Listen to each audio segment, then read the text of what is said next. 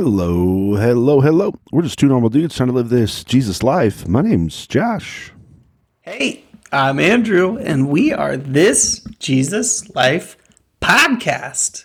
Josh, how you doing, my friend? Ooh. I know it's early morning your time, so I'm a couple cups of coffee deep, and I feel like I got to bring the energy up, man. I know you're probably a little sleepy. How you doing? Yeah, I was literally asleep,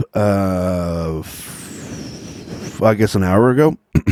Yeah? A little over an hour ago. Yeah. I'm still waking up. I'm still on my first cup of coffee.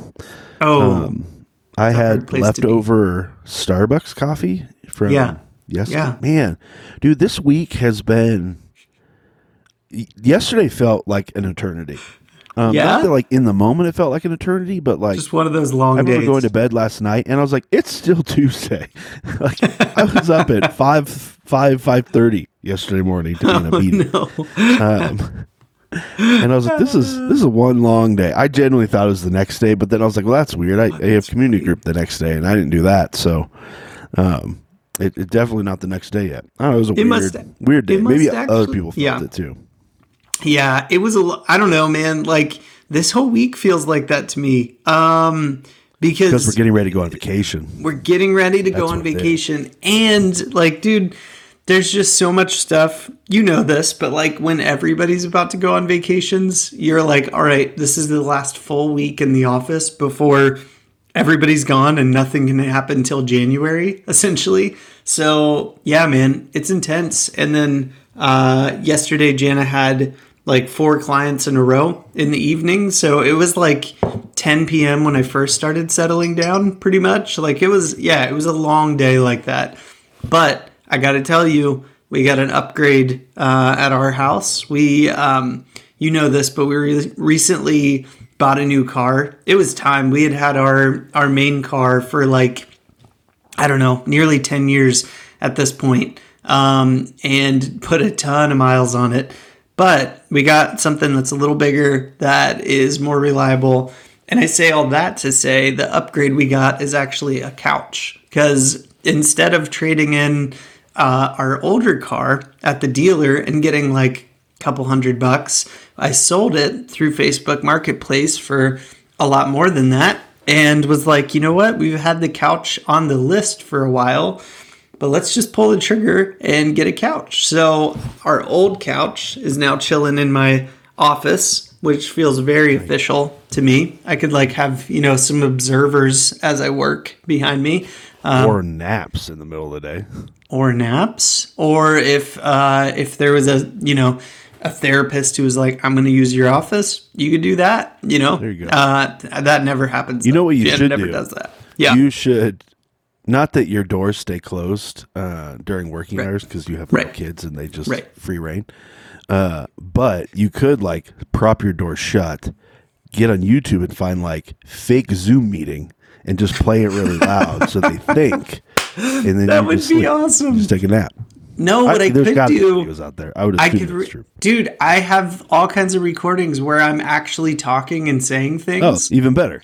So I could throw on a recording of myself and I could put on my noise canceling headphones with like some Zen music going. And dude, I could get a tight 20-minute nap, like very impromptu. Like, hey girls, I'm going to be in a meeting. I say this. So here's the experiment. Yes. You do it every day. But you play the same exact video and see how long it takes your wife to realize, wait a second, he's doing the same thing yesterday.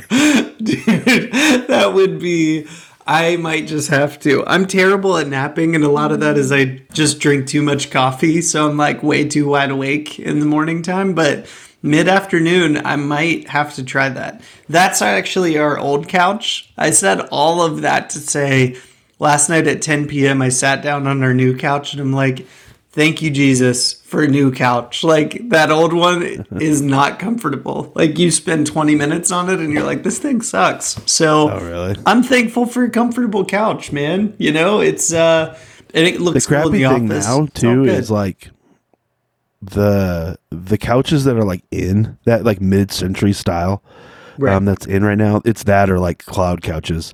But those mid-century style couches are not comfortable.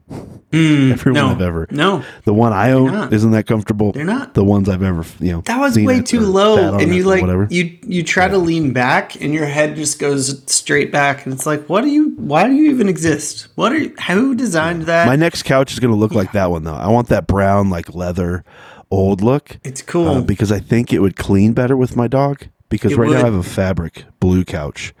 It's like you got to get the high back though, couch. Man. Don't go low back. It looks cool, but when you sit down, you can't lean back unless you're a 4-year-old. Then it's great. Like my daughters, they love that couch because they're like, this is perfect. Unless you're very short. When you sit on the couch, are you a sitter or are you a layer? I like to do a lean. I like to lean back and put my feet. I'm an in-betweener. An in-betweener.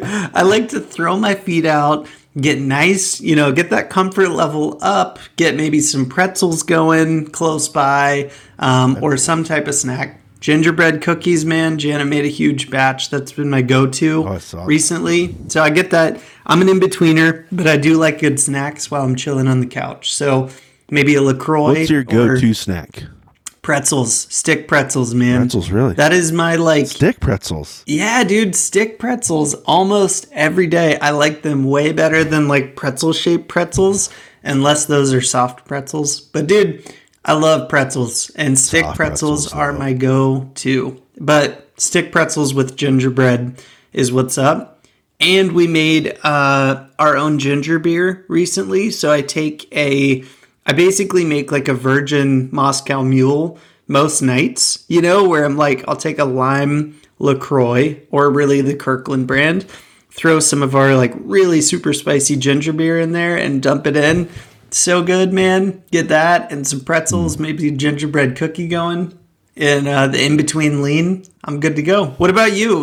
Are you lean? Are you a layer? Yeah, I'm not a. What do you do? I'd say 85%. Well, floor guy? Depends on what I'm on the couch. You just sit on the floor? 85% of the time, I'm probably laying on the couch. You're laying on the couch. Unless it's a hockey game, and then I have to sit. Then you're a stander? You just stand in front of the TV and shout?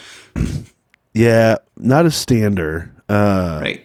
Though the way the Avs have been playing recently, half our lineup is still out. So we're playing our minor league team at this point. But they're doing okay. They're holding in there. We're not in the playoff race right now, which is a little frustrating. But once we get everybody back, we should be back to normal. And hopefully, the second half of the season we get back there. But it's for me I'm definitely a layer on the couch. That's how couches should always be used, I think. Right. Even I also live by myself, so I don't have to share the couch with anybody. So that's always a win.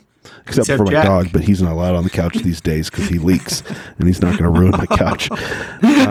Snack-wise, though, Jackson in-betweener when it comes to are you peeing or not peeing. He's always a little. Yeah, I'm an in-betweener. His new thing is he pees while he walks, not in the house, but while we're out, taking a walk. His new thing is hey, I'm hey buddy, you're still peeing. Why don't you stop? Before it gets everywhere. He's a crotchety old man. He's I'm going to just do both at once. I'm trying to get back to bed. Anyway, I derailed you. Where are you at on snacks? No. Is there a go-to? Where are you at on snacks? I change up my snacks pretty regularly. I'm not a huge snacker, I don't think, in general. No. But I've been doing why can't I think right now on the top of my head? Makes salami me feel and cheese. Makes me feel you're lying about it because you couldn't think about it. You're I don't know. Well, I couldn't think of the word. I couldn't think of the word salami. Salami, yeah. I was I know what it looks like. It's pepperoni, salami and cheese. Yeah. But I think I'm coming to the end of that. I did that for the last few months. I get it. I think I'm done. Beef jerky's been the new thing. Yeah, beef jerky's always good. But I hate beef jerky. I love the flavor of beef jerky, but I hate buying it. Because it's expensive. So stupid expensive. It is expensive, it's man. $15 a bag. It's crazy. It is. Even at Costco, where you get the big bag for a cheaper price, it's way up there, dude. Yeah, and you can go through beef jerky so fast. Yeah. No, I just ran into the market yesterday on the way home. Yeah. I got my dog food. I got bread. I got pepperonis because I ran out of pepperonis and I eat a lot of pizza. And I got beef jerky, and I walked out of there for $107. Oh, you gotta be kidding me. That sucks. Where you're like, this is barely even people food. This is mainly not. Right? Yeah. Right? Dude. My dog is brutal. A princess though, so he only eats a certain kind of food, or he'll just let it sit there for a week, and that dog's a handful. Dude, we're coming to the end. Dude, we've done 10 episodes on this. We're coming to the end. Sorry. 10 episodes. I interrupted you. Sorry. Yeah. No, you're good because I forgot what I was going to say. So that was a good jump in there. Right. Yeah. So 10 different episodes, 10 different interactions that Jesus had with different people. Yep. And we're going to try to tie a bow on it today. We're thinking, hey, what did we personally learn through this? Like, what's the stories that impacted us, or maybe impacts a strong word. I don't know. Maybe it's just like, hey, what's the episode or the interaction that you just kept thinking about that you couldn't shake, that kept coming up, maybe in different conversations, or just, as you're sitting there doing whatever. So kind of recap for everybody. You have an opportunity to definitely go back and take a listen to all these episodes. Next episode, it probably will be after Christmas, I would assume, before it goes up, unless Andrew and I get really ambitious and try to record another one. But let's be honest, you guys know us recently. Hey, we're going to try. We're going to try. Josh and I got to talk. New Year. Let's say New Year. Yeah, you might get a bonus one before the New Year, but we're going to try for next week. We'll see. All right, people? We're going to try to keep it rolling. We'll be finding a new series when we get there as part of this. Yeah, be brand new. What it's going to be, that's a surprise. We know. Wink, wink. It's going to blow your mind. We don't want to tell you yet, but we'll get there. No, so this series, we talked through Andrew and Simon Peter, and Jesus calling them to follow him. That kind of whole story. We went through Nicodemus' story. Yep. As Jesus introduced this new life, this new birth. We talked through Mary Magdalene, and with her past, and the fact that the way Jesus showed up, that she was one of the people at the grave, all those things. We went through Zacchaeus. He was a wee little man, but that guy saw a tax collector and chose to dine with a tax collector because Jesus came to seek and save the lost, not the righteous. Woman at the well, and that story of Jesus introducing himself as the Messiah to the world through a woman that had a checkered past. Sorry, we're a part of a church plant right now, and we need chairs. Can I be really? Let me vent for a second. Okay, I don't know if you ever had to buy a lot of chairs before, but chairs are stupid expensive. I believe. And at first you're like, $5, that's not that bad. Well, you go $5 times 150, 200 chairs, you're dropping a lot of money. And that's if you can find it for $5. Right. But apparently, someone in our community found them on an auction site, and they're bidding on them right now. So I'm just nice. This thing, and they're worried that I was bidding on them because we never touched base again, and we were bidding against each other. If you were both bidding each other up, that's funny. That would be the worst. But I had no intention of bidding on them. I just told them to do it because that seemed like good delegation. Yeah. And I've never done an auction online. So, so the woman at the well, as Jesus introduces himself as the Messiah. Then we went to the rich young ruler, where he's done all the right things. He lived this life, thou shalt not commit adultery, thou shalt not murder. And yet, Jesus asked him to essentially, hey, stop relying on you and rely on me. You're going to sell everything and give half away. And he was like, I don't think I can do that, and walked away from Jesus. There is hints in Scripture. Maybe he did come back around at some point, but we're not sure. We talked through Lazarus' story, where Jesus didn't really actually interact, at least not till the end, with Lazarus, because, he died. You got to think they hung out after he raised him, though. Like Jesus obviously before, he didn't show up late, raise him from the dead, and then disappear before Lazarus came out.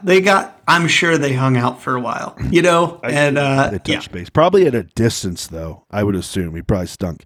It's like, dude, go take a bath. Lazarus' story of God doesn't work on our timeline, that he's more than capable.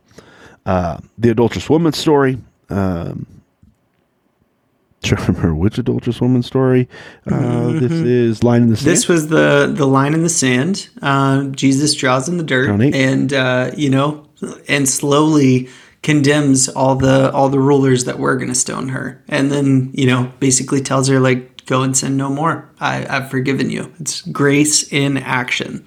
Yeah, grace is a crazy thing. The dying thief on the cross. We talked through that story. And Andrew's notes for that story was done. That's what he wrote on this. I assume he wrote it because I didn't write it. And then finally last week, we talked through Saul's story and Saul's conversion as he went from terrorizing Christians and trying to persecute and imprison them to essentially interacting with Jesus in such a way that he did a complete 180 and was now the missionary and apostle to the Gentile world. And we have the church today outside of Jerusalem because of Paul and the work that he did and what God did in his life. So that's kind of all the different ones that we covered. Andrew, I know I see you over there writing profusely and taking notes because you're a good podcast host. Me, on the other hand, I haven't even thought about it yet. What stood out to you from those ones? What did you take away? First of all, thanks for thinking I was writing very thoughtful things. I was actually doing a random sketch as I was listening. So that is what it is. Second of all, Josh, challenge to you personally as you go through the rest of your busy work week. Try to use in-betweener in as many business contexts as you can to describe, like, that was kind of an in-betweener or whatever. I'm going to try to do the same, and let's just see what happens of it. Might be pretty funny. And lastly, man, I've actually enjoyed this. And one reason I've enjoyed this series is because a lot of these stories, like we've heard them taught about, we've heard them talked about. There's lots of books about them. They're pretty famous stories in the Bible, but often they're pretty thin in terms of recorded conversation between Jesus and the person we were talking about, which has made it like a little bit of a challenge, but also more interesting because it's forced me to engage with the story from a new perspective of like, all right, like taking some creative liberty of what probably happened or what I can assume might have happened. It's been cool to think through from that perspective. Cause Saul, very brief interaction with God. And then lots of evidence of interaction with how he lived his life after that point, lots of evidence of massive change after that. The dying thief on the cross, it's like 1 or 2 lines, super short. And it's like, all right, how do we talk about that for a whole episode? Because it's worthy of it, but it's kind of difficult and challenging in a cool way. The thing that has stood out to me in a new light through all of this, probably going back to like the Zacchaeus story, and really honing in on the idea of like Jesus's ministry and direct relationship with the like untouchable people. Like, man, since doing that podcast, I know we talked about it a lot of like how tax collectors were viewed. But like I'm reading a new book or a book that's like from a biblical scholar, and it's about the topic of like affirming versus non-affirming beliefs and how people view that. And it's been really interesting. But he was talking about tax collectors specifically and was sharing that the context was like in Judaism at the time Jesus was alive and leading up to that time, in that kind of 100 years before when Romans were dominating Israel. Tax collectors were viewed as the one group that Jews said, you are unredeemable. Like these are people who God would not and likely could not redeem. So like that just takes the stories of Zacchaeus and Matthew and other tax collectors that Jesus hung out with and like deepens them to a different level in my mind, that it was actually like, it was powerful that we can see at face value. Zacchaeus, like, get down from that tree. What are you doing? And by the way, I'm coming to your house to spend the day. And then without saying much, without passing judgment on Zacchaeus or saying, you're oppressing my people, so I'm going to kill you, or I'm going to do whatever the Jewish people thought their Messiah might do in that type of scenario. Jesus goes in, demonstrates like, hey, you actually have dignity because you're made in the image of the Father. I can love you because of that. And without a lot of words, Zacchaeus immediately turns his life around, commits to making wrongs that he's done in the past right. And Jesus declares, like, today you and your house are saved, And it's this powerful, honestly, like, in the day, way more scandalous than I realized interaction that Jesus plays out like love. And he's like, no, I came for the unredeemable. I came for those who you all think are outside of God's power in some way. And that's a challenge to me, man, because there are types of sin that I'm like, God, just judge this and like, let it be like, judge them, get them out of here. Like, there are a few types of sin that I think of that. And, to have a whole culture who's kind of agreed, like, man, tax collectors, as well as centurions, from what I read, are like the unredeemable. They're ones God wouldn't want. They're ones God couldn't redeem. And Jesus made very clear statements of like scandalous grace and love in action through how he treated these people, and saw like immediate life change in it. And that's just stuck with me and been a challenge to me. And I think a through line of a lot of what we've talked about over these last 10 or so episodes, as we've gone through this kind of relationship series of how Jesus treated people in relationships. So yeah, man, that's my big like takeaway is like, I don't know, Jesus was pretty scandalous in who he chose to pour right into.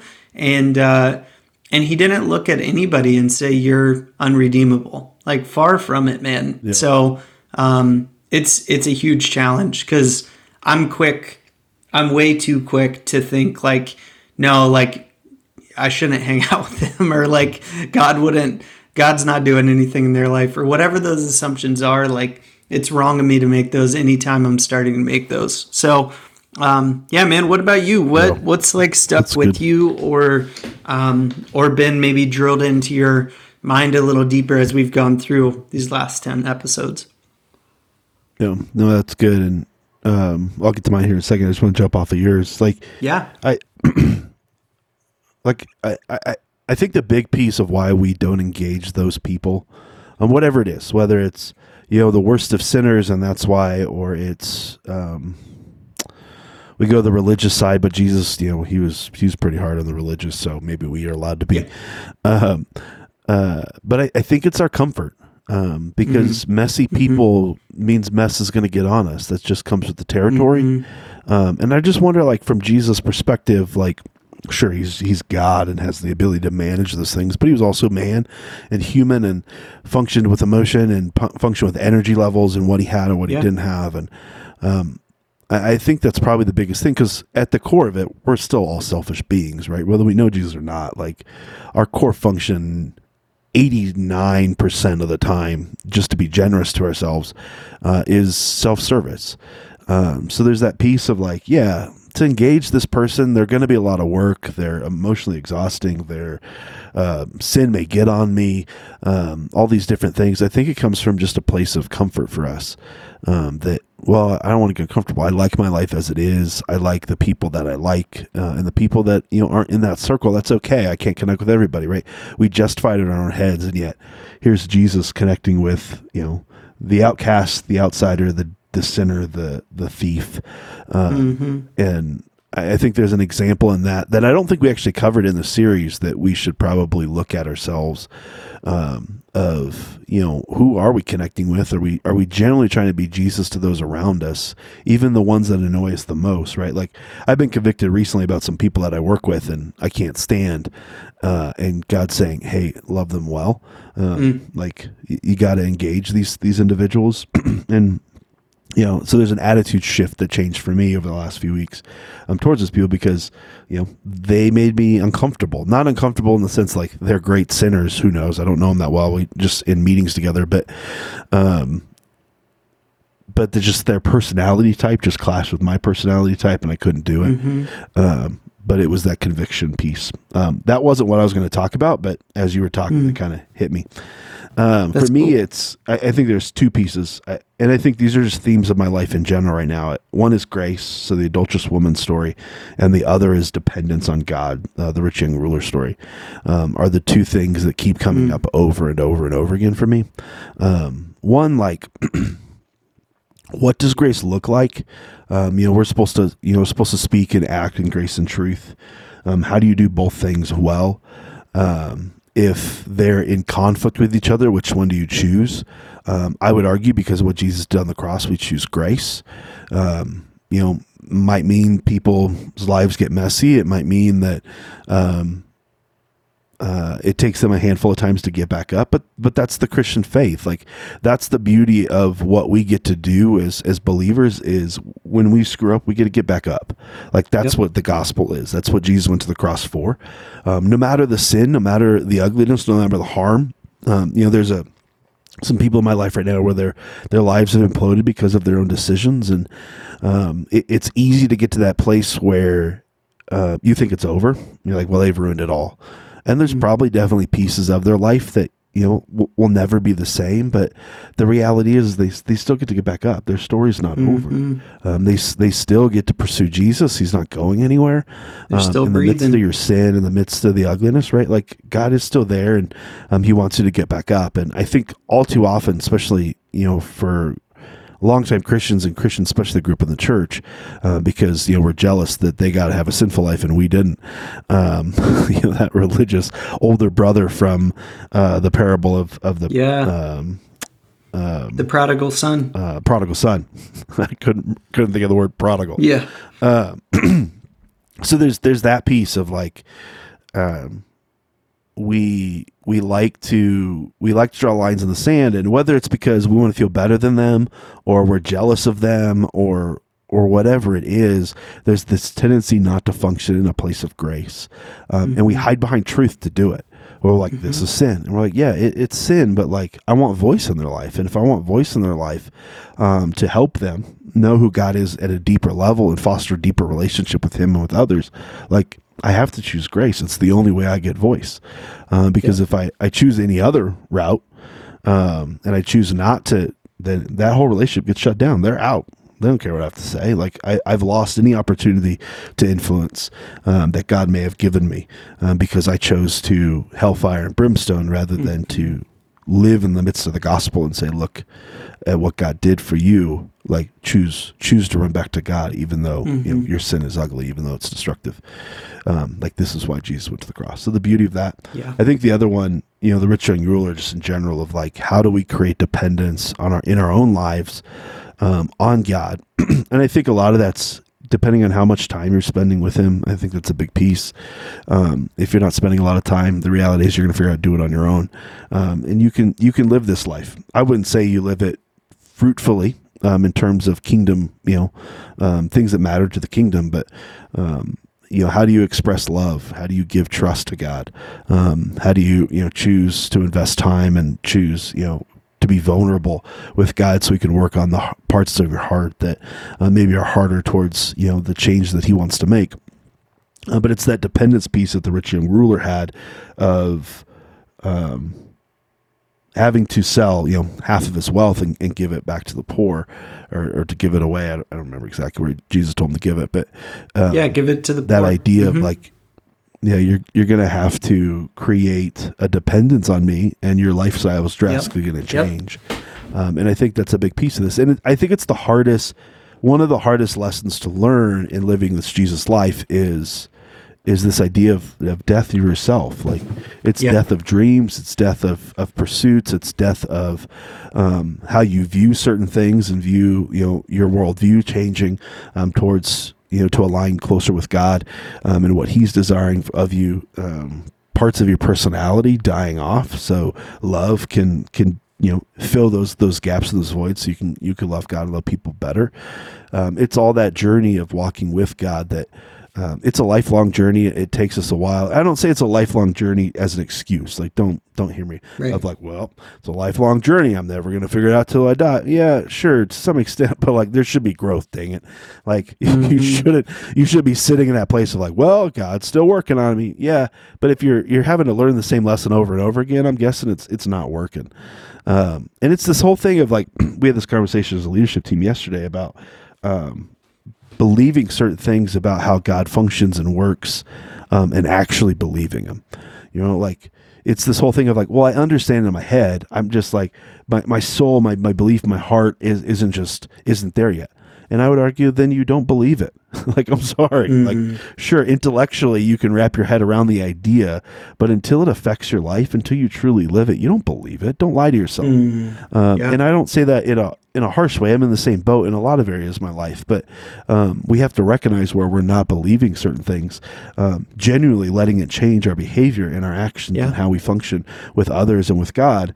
And if that's not true, then I would argue you're not there yet. Keep pursuing God, keep talking about God, keep choosing vulnerability around the topic, choose to trust and follow Jesus as He leads through those places, even if it doesn't make sense, even if it's hard, even if it's uncomfortable, because the other side is going to be a much better place for you. But it's that dependence that God wants us to create on Him that I think is really hard for the American church, because, we're rich in terms, especially in terms of those that lived in these times, even with inflation today. Like, we're extremely wealthy. We can take care of ourselves. We don't worry. Most of us don't worry where the next meal is going to be, or if a roof's going to be over our head that night. Like, we don't have to create that dependence. We can live this life. So it's forcing ourselves to create that dependence, and dying to ourselves so we can see more of God in us, and changing our heart towards those around us. But I think that's my big takeaways. Yeah, man. Dude, as you were talking, I was thinking, it's easy, like on your, on the learning piece, like it takes a long time. I'm a slow learner. I'm actually, in my work life, if it's a new skill, I'm a fast learner. I'm pretty high capacity at learning new things. You are too. But when it comes to my spiritual life, my walk with the Lord, dude, I'm a slow learner. I've learned this about myself. It's like that. I've told about the year of the chicken example, and now I'm in the season of focus, and I'm learning some different things, but I haven't forgot the lesson that God is faithful. That was the lesson that took me a couple years to just learn it into my bones, And now my job is, don't forget that. Keep pursuing God and whatever He wants to teach me now. I like how you call it the year of the chicken, and it wasn't like it was multiple years. But I thought it was going to be, but that's part of the story. Is I thought it was going to be this short thing, 6 months, it all worked out great, and it's no, it's 2.5 years. It was not what I expected. How funny is it? Yeah. I remember having a conversation with you before the chicken became, the year of the chicken. Yeah. And it was hey, have you ever had a word for the year? Yeah. It was my first time ever. You journeyed down that road. How funny is it your first time down that road? is, and it's not like, and it's a super spiritual lesson, but your word isn't. I know. And I'm a slow learner, man. It's easier to forget. It's like way better for me. And God's like, I'm going to give you this goofy word. But all I have to say, yeah. Why do you think in your work life, in the practical, like that realm of things, not that spiritual life isn't practical, that you are a quick learner, but in the spiritual, it takes you longer? Probably, if I'm being real honest, because I'm entrenched in that work day in and day out. You know, it's where I put a lot of effort and focus of like intentional time. You know, I don't necessarily work exact 8-hour days, but I work close to that or more most days, you know, and it's like, it's a big piece of my life is my job. And like spiritual life, I think the lessons are harder to learn deeply. Because I think like when you're learning a skill, how do I present better? How do I get 10% better at presenting or leading a workshop or doing whatever I'm doing? Those are things you can like look back at really tangibly. You can get coaching on, and it's just like, oh yeah, okay, do this, try this, don't do that, whatever. Like there's little simple tactics to adjust things. When it's like, hey, you need to know that God is faithful. You can see God's faithful to all of Israel. You could see God's faithful on all of his promises through the whole Bible. Believe that God is faithful. It's like, yes, my head believes that, like God's faithful. But for me, it took a couple years of this whole set of experiences to learn like, no, God was faithful. God is faithful. And that actually means right into my direct life. And I know it in my heart now, God is faithful, you know? And so I think I'm just a slow learner, because for me, it's not this like controlled thing that I can set the next meeting to get practice in, right? Or give myself the next opportunity to practice doing something better in. It's more like circumstances of my life. I can't control a lot of that, and I can't control the moments where God's like, all right, I'm going to use my Holy Spirit and take that lesson deeper in your heart, you know? So part of it is just like, it's on God's time scale. The other part is it's harder to necessarily put yourself in the place to get a repetition at it. It's more like God controls the circumstances around us more than we do. But the whole thing that got me on that was like, you were talking about grace and talking about like generosity and all these things that you can pull out of stories like the rich young ruler, like the woman at the well, like Lazarus, Nicodemus, all of it, Saul, Paul, you know? Grace is like, it's so much easier to view God's grace as a punch card than it is to like live it out in your personal life. In my personal life, it's a lot easier to be like, crap, I sinned again. I did that thing I didn't want to do that I've already repented, or I've already like asked for forgiveness on. I'll ask for forgiveness again. You know, good thing, like that punch card, you can just keep adding punches to, essentially. It's a lot easier to have that kind of view of forgiveness and grace in today's like Christian life than it is to be like, no, when someone wrongs me, I need to be quick to give grace in that very personal situation, you know?